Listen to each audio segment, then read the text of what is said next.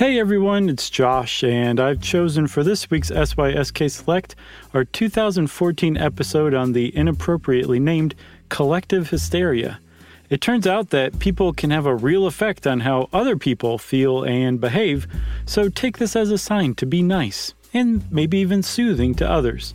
And while you're working on that, enjoy this super cool episode on some super weird psychology.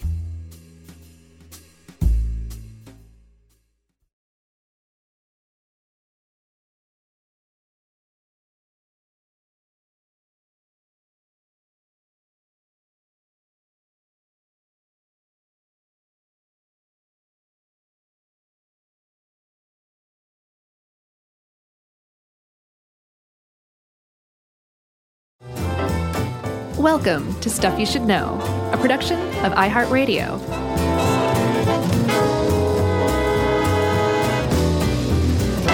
Hey, and welcome to the podcast. I'm Josh Clark. With me, as always, is Charles W. Chuck Bryant, and Jerry's over there to the left, and that makes the Stuff You Should Know. Got the A-team in the hizzy. I call face. What? I'm face. Oh, of course you're face. Look at you. I would be a combination of Murdoch and Mr. T, I think. Yeah. Well, your hair is kind of spiky in the middle today. Yeah, Jerry, I don't know what she'd be. I guess she'd be the leader. She'd be Hannibal. Oh, yeah. You know? She's smoking a cigar right now. And wearing a black glove. When did you start smoking cigars, Jerry? That's weird. Very timely. I said A-team. I don't want to slag off guest producer Noel. He's not exactly B-team. No. We'll just call ourselves the OGs. Okay. Now that we have that established, we are the OGs. That's right. We need bowling shirts that say as much on the back. You feeling good? I'm feeling nauseous and dizzy. Oh, well, Chuck, did you happen to see somebody else who is nauseous and dizzy? Well, Jerry was last week, and then a few more people in the office, so I just figured we all had the same thing. All right, I'm going to diagnose this. Okay. It's called collective hysteria, also known, I think, more appropriately as mass psychogenic disorder. Yeah. I think when you add the word hysteria to this, it takes on certain dimensions that a lot of people could find very objectionable. Sure. You know, hysterics, hysteria. It's like dogs and cats living together. Yeah, but I think it has a definite gender specific connotation to it from over the years. Like women were supposedly very hysterical. Sure. So the idea of diagnosing somebody as hysterical under any circumstances is kind of tantamount to patting them on the head. Yeah, here, nice lady. You're just a little hysterical. You just go calm down and bake something. Right. Yeah. Stop being crazy. Yeah. No, mass psychogenic disorder instead is just kind of like, whoa, your brain just did something pretty neat. Yeah. And that is the case for mass psychogenic disorder, if you ask me. In this article, Chuck, written by Jacob Silverman. Jeopardy champion. Yeah, well, he won on Jeopardy. That makes him a champion, right? Yeah, I think so. He wasn't like the ultimate champion, but he won a couple of episodes. Right, which is why they should have a word for, I guess, like, the champion is like the one who won it all. Ken Jennings. Yeah, or Watson. Who's that? The IBM computer. Oh, well, yeah, sure. So Jeopardy winner Jacob Silverman wrote this article years back, and he did a pretty great job of citing a contemporary outbreak of mass psychogenic disorder that had been going on around that time down Mexico way in Chalco, Mexico, at a boarding school there. It apparently was a girls' boarding school, and the girls that went to school there were ages 12 to 17, and all of a sudden they started, there was an outbreak. Yeah. A weird outbreak. There was vomiting, I believe, trouble walking, there was fever. Yeah. That's weird. Nausea. And so the people running this boarding school were like, what's going on? This is not good. Yeah. And they had no idea. The girls went on Christmas break for 10 days, came back, and the thing just took off again like wildfire. Yeah, 600 of the 3,600 girls showed these symptoms, and nobody could figure it out. They did a lot of tests. They brought in people to like check out the facilities, and because as you'll see, there's a trend there. Here in the West, they start to blame it usually on like environmental poisoning of some kind. Right. There's some sort of toxin present that has poisoned everybody. But they didn't find anything there. And eventually they said this is, what'd you call it? Psychosomatic? Mass psychogenic disorder. Okay, mass psychogenic disorder. But no, that is one of the names. Mass psychogenic disorder, collective hysteria, mass hysteria, or mass psychosomatic reaction. Yeah.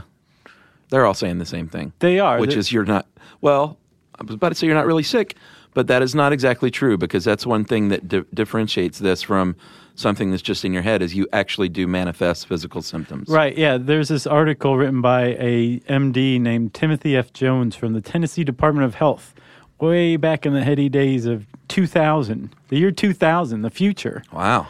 And he writes that if you are experiencing mass psychogenic disorder, it is not just in your head. That the symptoms that you have are actually very real. Even though there's no toxic cause, they couldn't find some sort of environmental poisoning or anything like that, the symptoms are extremely real. Yeah. It's just psychosomatic. It's just basically the brain has been tricked into causing this response. Yeah, and this has happened. They've documented about 80 cases throughout history, and apparently the National Institutes of Health gets about 2 cases per week reported.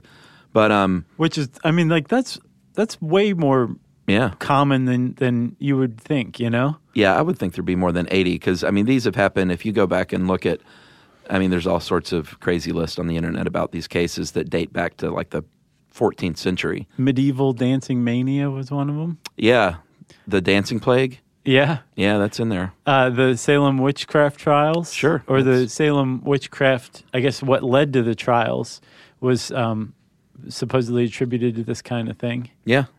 One weird thing about this condition is more times than not, it affects females. Yeah. And young females, even more specifically, teenagers or even younger. Which is, as far as it goes right now, inexplicable. And it's kind of a prickly issue, you know? Like, again, you kind of come back to the idea of calling it hysteria. Yeah. You know, the fact that it does tend to afflict women or girls more than boys is apparently one means of diagnosing psychogenic disorder, mass psychogenic disorder. Yeah, that's like one of the first things they'll say is like, all this sickness is happening in this place, this school, wherever, and the doctor will say, is it a bunch of girls? Yeah. And then that will clue them in that, hey, this might be what we're dealing with here. But the problem is no one has any idea why. And there have been explanations of things like, I guess girls. This is girls' culturally acceptable outlet for raging against the patriarchy. Sure. Even if they don't necessarily feel that that's what they're doing, this is this is the symptoms of that. That's one. Yeah, I thought this was a pretty interesting part. What article was that from? Slate? There was one called Mass Hysteria in Upstate New York by Ruth Graham was on Slate. That was a good one. It was a really good one, and we'll get to that case in a sec. But I thought it was pretty interesting. In one part it says, and this is a quote from someone writing about something, and said, in form, if not in conscious intent, it is to protest the sexual repressiveness, rigid double standard of female teen culture. But they were writing about Beatlemania. Yeah. Which is interesting because it's sort of has a similar vibe of young ladies being repressed, not having an outlet, and so they see the Beatles and they go berserk, right, and faint and cry and scream, collectively. Whereas boys, they're more prone to just act out if they're not feeling good. Girls are trained to keep things inward, and they also point out that ladies and young ladies are more prone to seek a doctor's help for something. They say that may account for the bias right there. Right. Like guys just won't go to the doctor. Exactly. You have to be careful, though, in just diagnosing mass psychogenic disorder.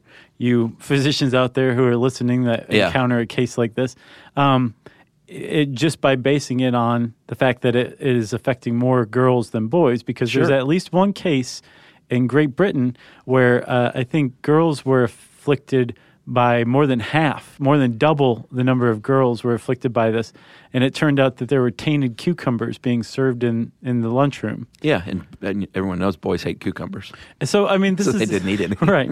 But this is one of the issues with dealing with mass psychogenic disorder, in that it looks and acts a lot like some sort of weird epidemic. That basically it looks like either something like bioterrorism, a rapidly spreading infection, or affection if it's Beatlemania, and then acute toxic exposure. That's what it looks like. It's like one person gets sick. This is your index case. Yeah. And all of a sudden, everyone around them suddenly has the same symptoms. Yeah, and it's like you said, it's super dangerous to just dismiss that as, oh, it's all in your head, silly little ladies. You can't do that because what if it is something for real?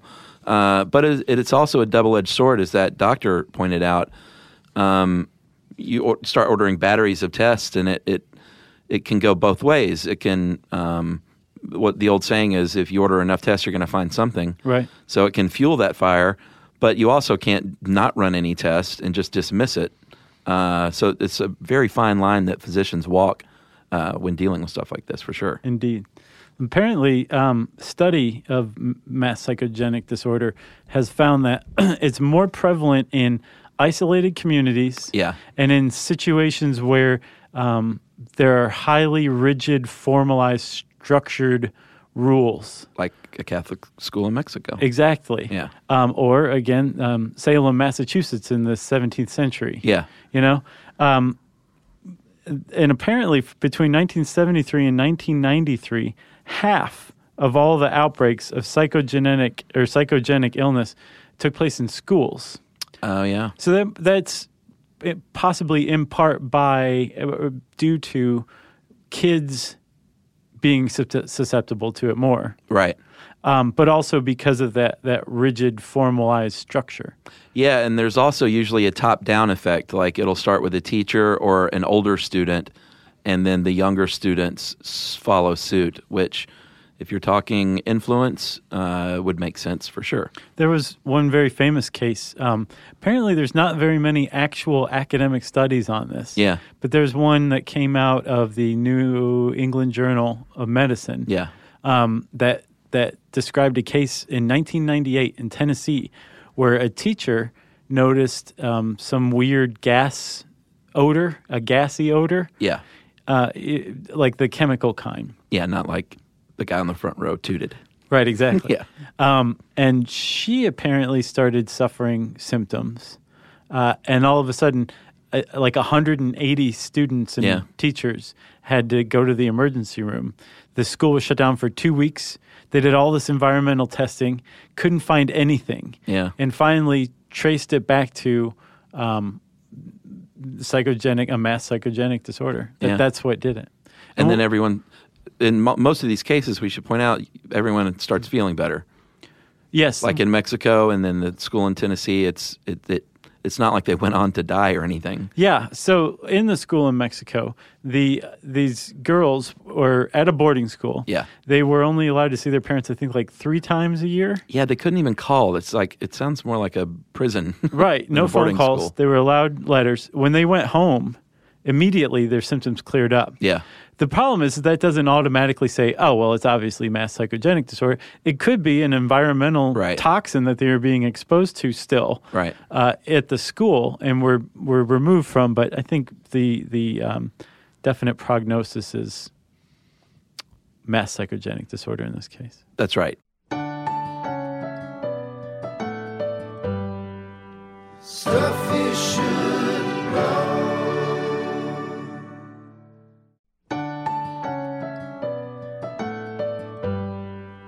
Stuff you should know. So the nocebo effect, we talked about that in what? The placebo effect? Oh, well, that makes sense. Yeah. I was trying to be more clever. Thought we were more clever than that. No. Nocebo, I think we said in that other podcast too, is Latin for I shall harm. And that's basically, whereas you take a placebo thinking it's going to help you out, and it does help you out because the mind is powerful. The nocebo effect is thinking something bad will result. like my teacher's getting sick, I think I feel a little sick too. Right. And then, oh wait, my neighbor's feeling a little sick, I think I'm feeling a little sick too. Or this drug trial that I'm on, I was told that I could possibly get some sort of gastrointestinal distress. Yeah. And even though I've been given a sugar pill, Right. I'm now going, yeah, because of my mind, because of the nocebo effect. There was a famous experiment or case from 1886 where there was a woman who had a rose allergy, and they showed her an artificial rose, and she began to, I guess it was convincing, and she began to have her allergic reaction, and they said, aha, it's fake, and you're faking. And she said, oh, well, I think I'm feeling better now. And supposedly that cured her of her real allergy to real roses. Right. I couldn't find a lot to back that up, but it is a story. Yeah, well, no, it was in, I can't remember the journal, but it was it like, really was? oh yeah, it was a real deal thing. And I didn't get to the bottom of why they presented this woman with a fake rose or whatever, but they definitely did, and this definitely happened. Yeah. And even the author of the study was saying, like, this woman, she wasn't faking. Right. It was like she had real symptoms. Sure. Hives are hives. Exactly. You can see those. I think they call it like a rose cold or something like that. You can get, stuffy. Yeah. Your eyes are watering. Your nose is running. That kind of thing. And what's interesting is some researchers have studied the nocebo effect, and they basically have isolated this chemical that gets released when the nocebo effect's going on. And again, we should say it's not just making your nose runny or releasing histamines or anything like that. It's pain too. Like you can experience pain even though nothing's there to give you pain. Right. Just because of the nocebo effect. What they found was a hormone, I believe. Are you ready? I'm going to try this one. Cholecystokinin. That sounds great. Thanks, man. I haven't looked at the word, but it sounds right. Cholecystokinin. Yeah. Do you see it now? Oh, yeah. That's totally right. I totally did. So it's a hormone, right? And it gets released, and it actually it helps you experience pain. Uh-huh. So it's a nasty little hormone. Yeah. But they found in testing with the nocebo effect that if you block this, you can also block the nocebo effect. So that proves two things. Does that block pain, though? Yes. Like your pain receptors? Yes. So does that mean if you slam your hand in a door, you won't feel it? If you can block this, Wow. yes. So if you can block cholecystokinin, Right. it will keep you from hypersensitivity to pain, I believe. Yeah. And this guy named Fabrizio Benedetti, who I think was also in the Strokes, back in 1997. There was a Fabrizio, right? Yeah. He was testing out the nocebo effect and found that if he told people that he was giving them an injection, which is it's a pretty cruel test but effective. Yeah.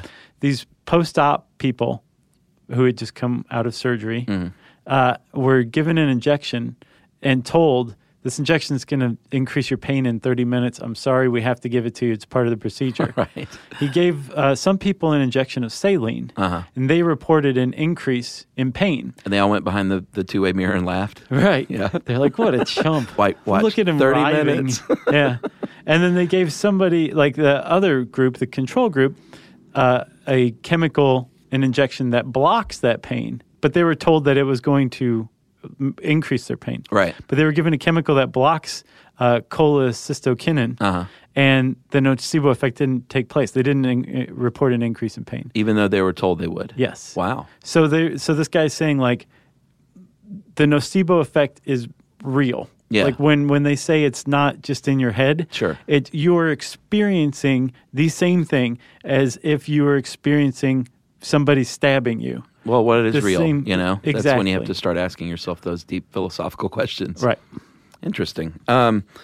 There's another case that's... Have you ever seen the movie Safe, the Todd Haynes movie with Julianne Moore?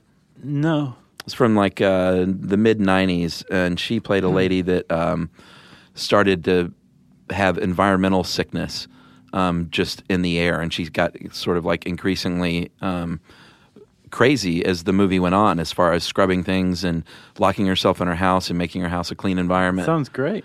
It was good. And there's a true story, though, of a lady in London named Debbie Bird. She's a health spa manager that says that she's allergic to EMF, electromagnetic fields. And it's an actual thing now. You know, there's more than her claiming it's called ES, electromagnetic sensitivity, where she has basically transformed her house. She painted it black. She said she's allergic to computers, cell phones, microwaves. She had her house rewired to make it basically EMF free.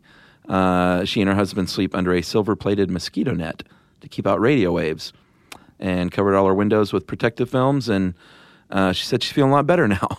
So I saw that ES, electromagnetic sensitivity, that if you expose somebody to an electromagnetic field and then just tell them that you are and don't, they have the same reaction, which would suggest that it's nocebo. Well, it's super fascinating because you see cases like this, from that to like gluten sensitivity becoming a big thing now, and some people contend that, well, it's maybe a collective hysteria going on, and if you think you're going to be sensitive to gluten, then you're going to be sensitive to things that contain gluten. And I'm not saying that, people, because that's a very hot topic. Sure it is. But some people have claimed that. Well, we'll talk a little bit more about things that exacerbate the mass psychogenic disorder and the nocebo effect right after this. Stuff you should know.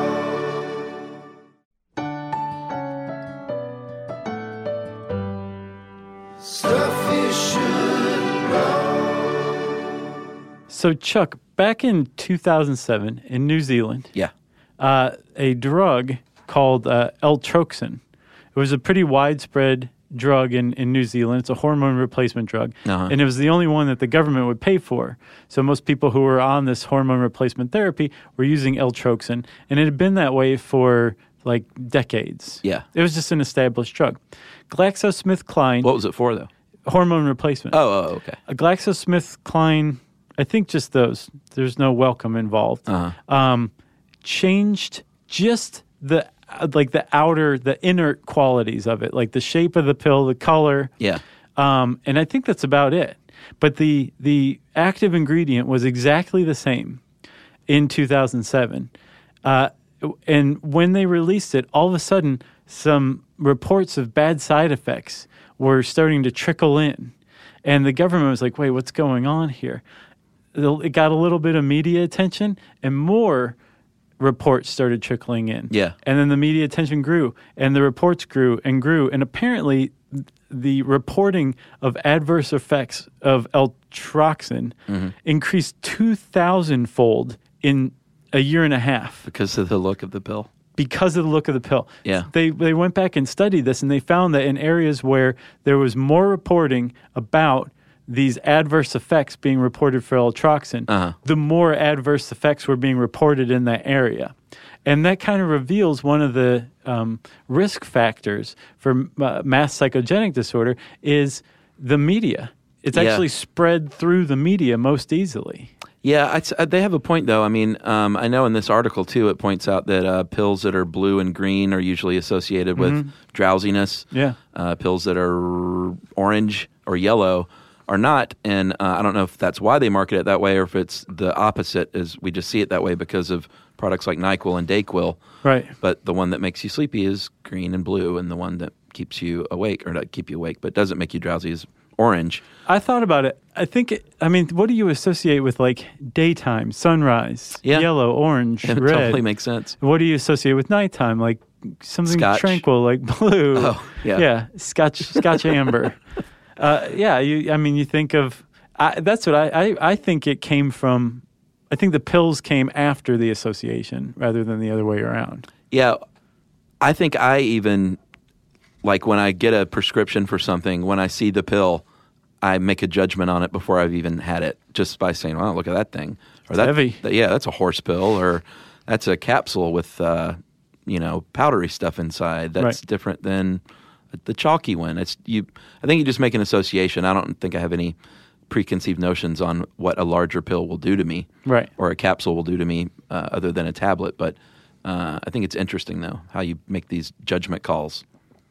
But without even thinking about it. Yeah, totally. You know, I mean, like you probably don't sit there and look at a pill in your hand. You just take it and just make some sort of almost unconscious judgments about it. Yeah, it may remind you of another pill that helped you that you're not even remembering. Exactly. So that would be placebo. Yeah. That's great. Yeah. Nocebo effect Not great. poses a lot of problems. For instance, there was a study, I think, in the 90s that found that women who believed that they were prone to heart disease were 4 times likelier to die of heart disease than women who didn't believe they were prone to it, even though they had all the exact same risk factors, basically the same risk factors. There was nothing differentiating these women aside from a belief that they were going to die from heart disease or a belief that they weren't. Yeah. And that led to a 4-fold increase in deaths from that. Just basically from a belief is what it suggests. Yeah, well, it's sort of like the I know it's kind of cheesy, but the PMA, the positive mental attitude. Mm-hmm. I think we've all know someone who walks around saying, oh, so-and-so's sick. Oh, I know I'm going to get it. I just know I'm going to get sick. Or, I just know I'm going to get cancer because it runs in my family. I think that has an effect on things. I have to agree. I know some of our more skeptical listeners are pulling their hair out right now, but I totally agree with you. Yeah. When we did our show in Toronto, on the way back, Yumi and I flew out of Buffalo. Uh-huh. And I was feeling a little down, but like at the point where I feel like you can talk yourself into staying healthy. Yeah. Positive mental attitude, I guess is what you call it. PMA. But we were leaving right at about dusk, and the sun was just beaming through the windows and illuminating every single visible microbe in the air. Yeah. And I could see them like just going into my nose and my mouth, and I'm like, oh no. I couldn't stop. I was like, I'm not going to get sick. I'm not going to get sick. And man, did I ever get sick. Yeah. But I noticed that right when we took off, and no, you know what it was? Somebody shut one of their window covers. Yeah, the shade. Shade, exactly is the word that I was looking for. Somebody shut their shade, and I couldn't see it anymore, and I immediately started to feel less symptomatic. Wow. Immediately. It was like turning off a light. Yeah. And I still got sick, but I was just drowning in basically what my brain was interpreting as like being assaulted by foreign invaders, which I am all the time, but I normally can't see them. Yeah, well, I do that all the time when I open my the curtains in the bedroom, and I'll see it in the morning, and I'll see that stuff in the air, and I just think, oh man, that's what I'm walking around, breathing in every day? Yeah. Dog hair and cat hair and Emily hair. So your lungs are just chock full of it. So one of the problems this poses, Chuck, for physicians is that we expect doctors, or we want doctors, to be transparent, to not lie to us. Yeah, we've talked a lot about this lately, I feel like. Yeah. We've talked a lot about diseases. Some of our hypochondriac listeners have been like, please stop talking about diseases. Because now I've got morgellons. Right. I'm going to have like some sort of toxic exposure. Yeah, toxoplasmosis. Yep. And then very soon leprosy. Spoiler. So the problem is if you tell somebody that's going into surgery, hey, by the way, you might have trouble walking. Yeah. You might feel nauseous for the next 6 months. You like all this stuff that could be associated with, which we demand from our doctors. Yeah. It's been shown that if you are fearful or in despair going into surgery, that's associated with longer healing times and a higher risk of postoperative infection. Yeah. Right? So if you have the nocebo effect where doctors are saying, okay, if I tell somebody, and it's been proven time after time, that in drug trials, people who are given placebo will drop out of drug trials because they're experiencing these negative side effects. even though they're given the sugar pill. Right. So if you're a doctor and you know that you are telling somebody something that ultimately may end up harming them, and yet you've sworn an oath to do no harm, you've got a conundrum going on right now. Yeah. And that's what the nocebo effect poses. It's the problem the nocebo effect poses for modern physicians. Like, how much should they tell you? If Right. you're going to tell somebody that they're going to feel nauseous for 6 months, even though they probably won't, Yeah. should you tell them and give them a chance to basically have the psychosomatic Yeah. symptom? Or tell them they're going to feel great. Well, that's another one. Somebody says the solution to this is just frame it differently. Right. Like, don't say there's a chance you're going to have nausea for 6 months. Say 0.5% of patients who go through the same procedure that you're about to go through have nausea for 6 months.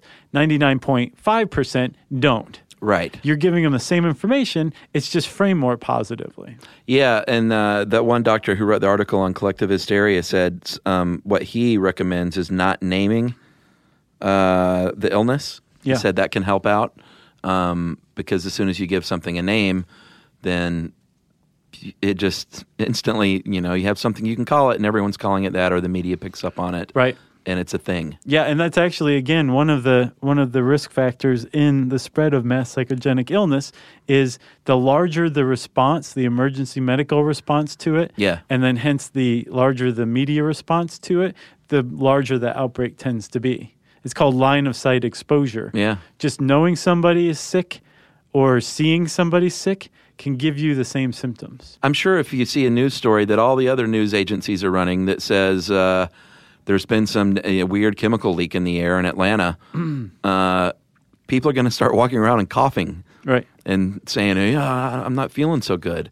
I have a bitter taste in my mouth. There's microbes everywhere. Well, here's a case from that article you sent that I think is super fascinating, the one in upstate New York. Yeah. Because it is not a rash or a cough or nausea. It is Tourette syndrome. A 16-year-old young lady named Lori Bronwell. What year was this? A couple of years ago? Yeah, not too long ago. I think 2012. In Corinth, New York, was at her school's homecoming dance and lost consciousness. This is after she had headbanged at a concert. Sorry, man. I thought you were going to leave out like the best part. Yeah, she was headbanging at a concert. I wish I knew what concert that was. So Me bad. too. I didn't find it anywhere. Apparently passed out there and had passing out fits. Involuntary twitching and clapping started, twisting her hair, fluttering her fingers. Hey, starting stuff like that. Yeah. And the doctor said, you know what, you've got Tourette syndrome. So Tourette syndrome is we've had a podcast on it. It's That a was a real great thing. one, It's yeah. not psychosomatic. Yeah. But since that time, 14 other students along with her, 13 girls and one boy, started exhibiting at Leroy Junior Senior High School, started coming down with Tourette's. Right, which is not contagious. It is not contagious at all. Erin Brockovich got on the case, famous environmental activist, and she said, no, I think this has got to do with this train derailment from 1970 that dumped cyanide all over this town. Right. And I didn't see where they found any legitimate effects. Right. Again, that's the confounding thing about mass psychogenic disorder is that it is still possible that there is some weird toxin in the environment that is causing this. Like maybe there was exposure to cyanide that got in these people's brains and all gave them Tourette. And if you stand back and look at it, you're like, Tourette syndrome isn't contagious. That doesn't mean that you Right. can't all come down with Tourette syndrome from exposure to a toxin. It's just still, it's this X factor that's out there that you can't just necessarily rule out with confidence. Yeah, and I believe in that case too, those 14 students didn't end up with Tourette syndrome.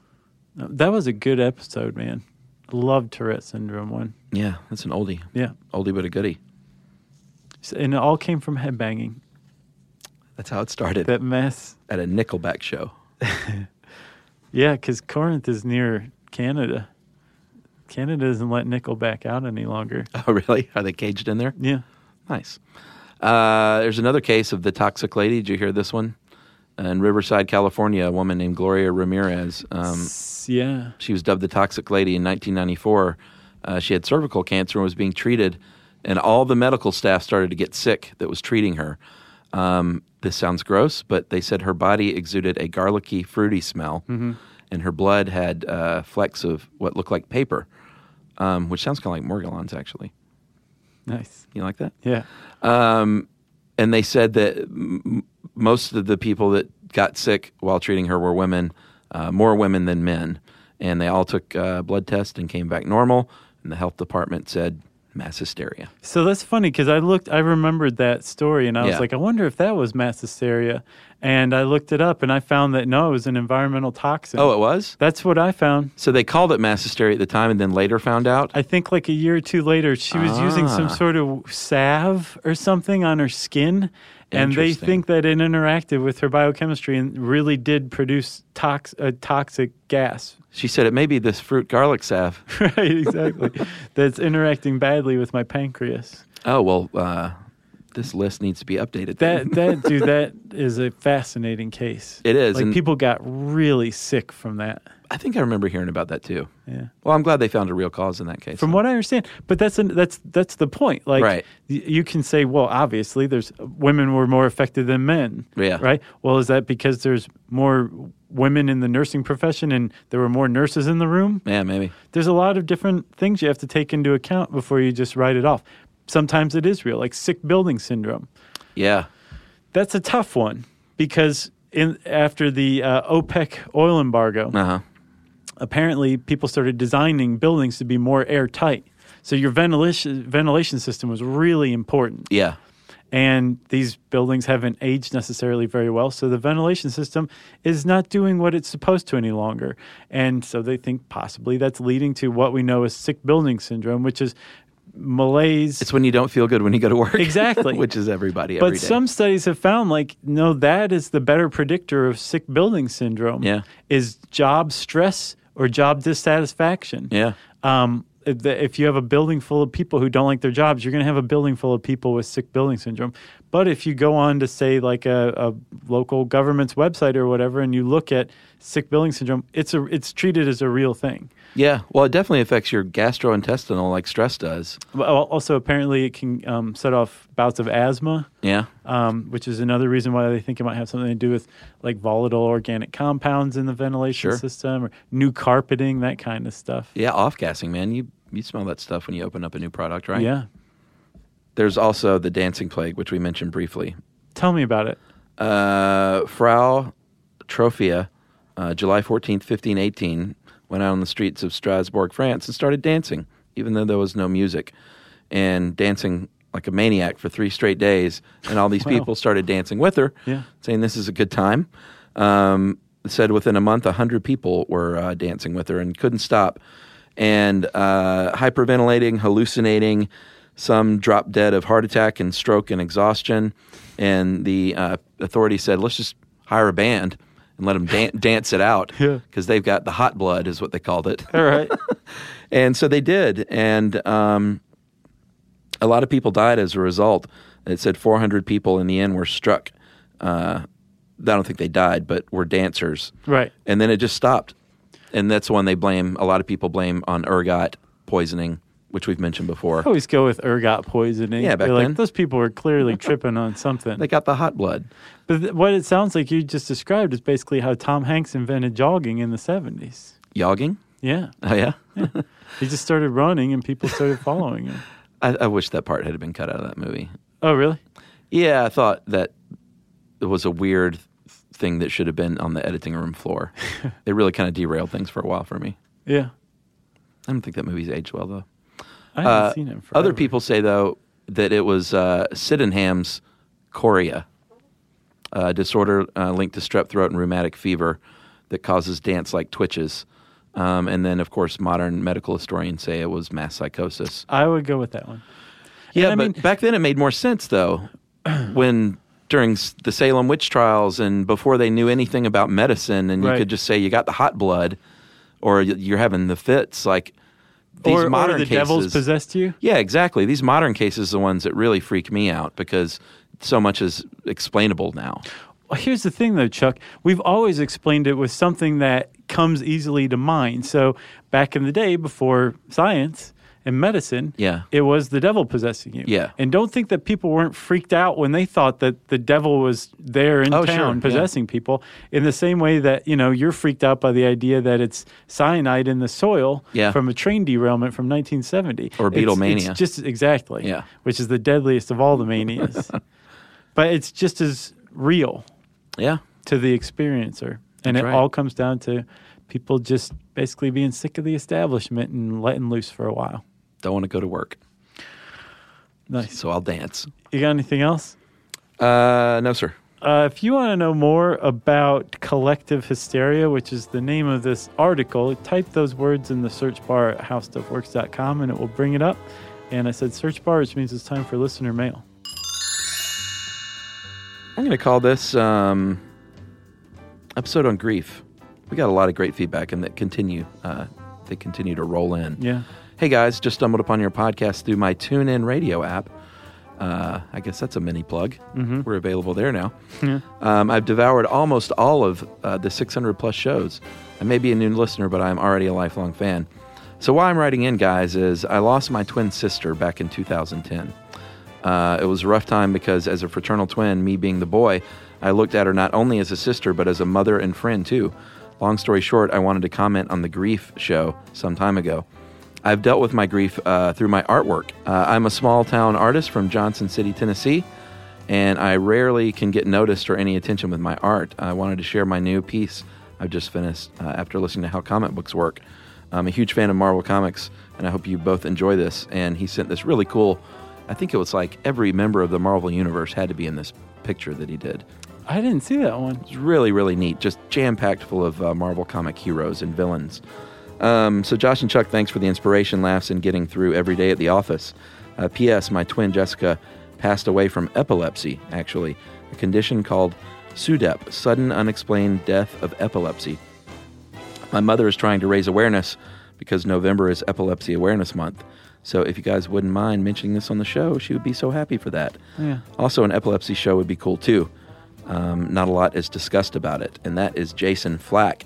And Jason wrote you back. That is heartbreaking about your twin sister. Yeah, I did. Very sorry to hear that. And we will definitely do a show on epilepsy. And since this is November, though, people should go out and find out what they can during National Epilepsy Month. Yeah. And we'll follow up with the show. Yeah. I don't know if it'll be in November, but we'll get to that one for sure. Yeah. And thanks for that piece of art. And if anyone's interested in a great comic book artist from Johnson City, Tennessee, do a lot worse than Jason Flack. Jason, thank you very much for sharing that with everybody. That means a lot to us. If you want to share with us and all of our listeners out there, you can tweet to us at SYSK Podcast. You can join us on Facebook.com/Stuff You Should Know. You can send us an email with attached artwork to stuffpodcast@howstuffworks.com. And as always, join us at our home on the web, stuffyoushouldknow.com. Stuff You Should Know is a production of iHeartRadio. For more podcasts from iHeartRadio, visit the iHeartRadio app, Apple Podcasts, or wherever you listen to your favorite shows.